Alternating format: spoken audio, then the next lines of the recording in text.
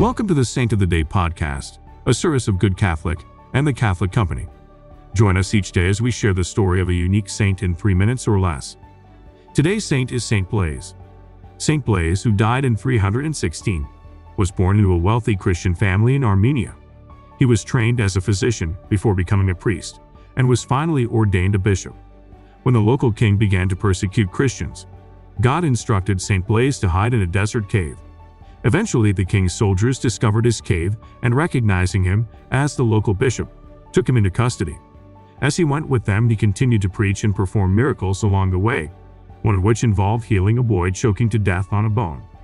When Blaise made it to the local king, he was sentenced to death, eventually being martyred under the reign of Licinius.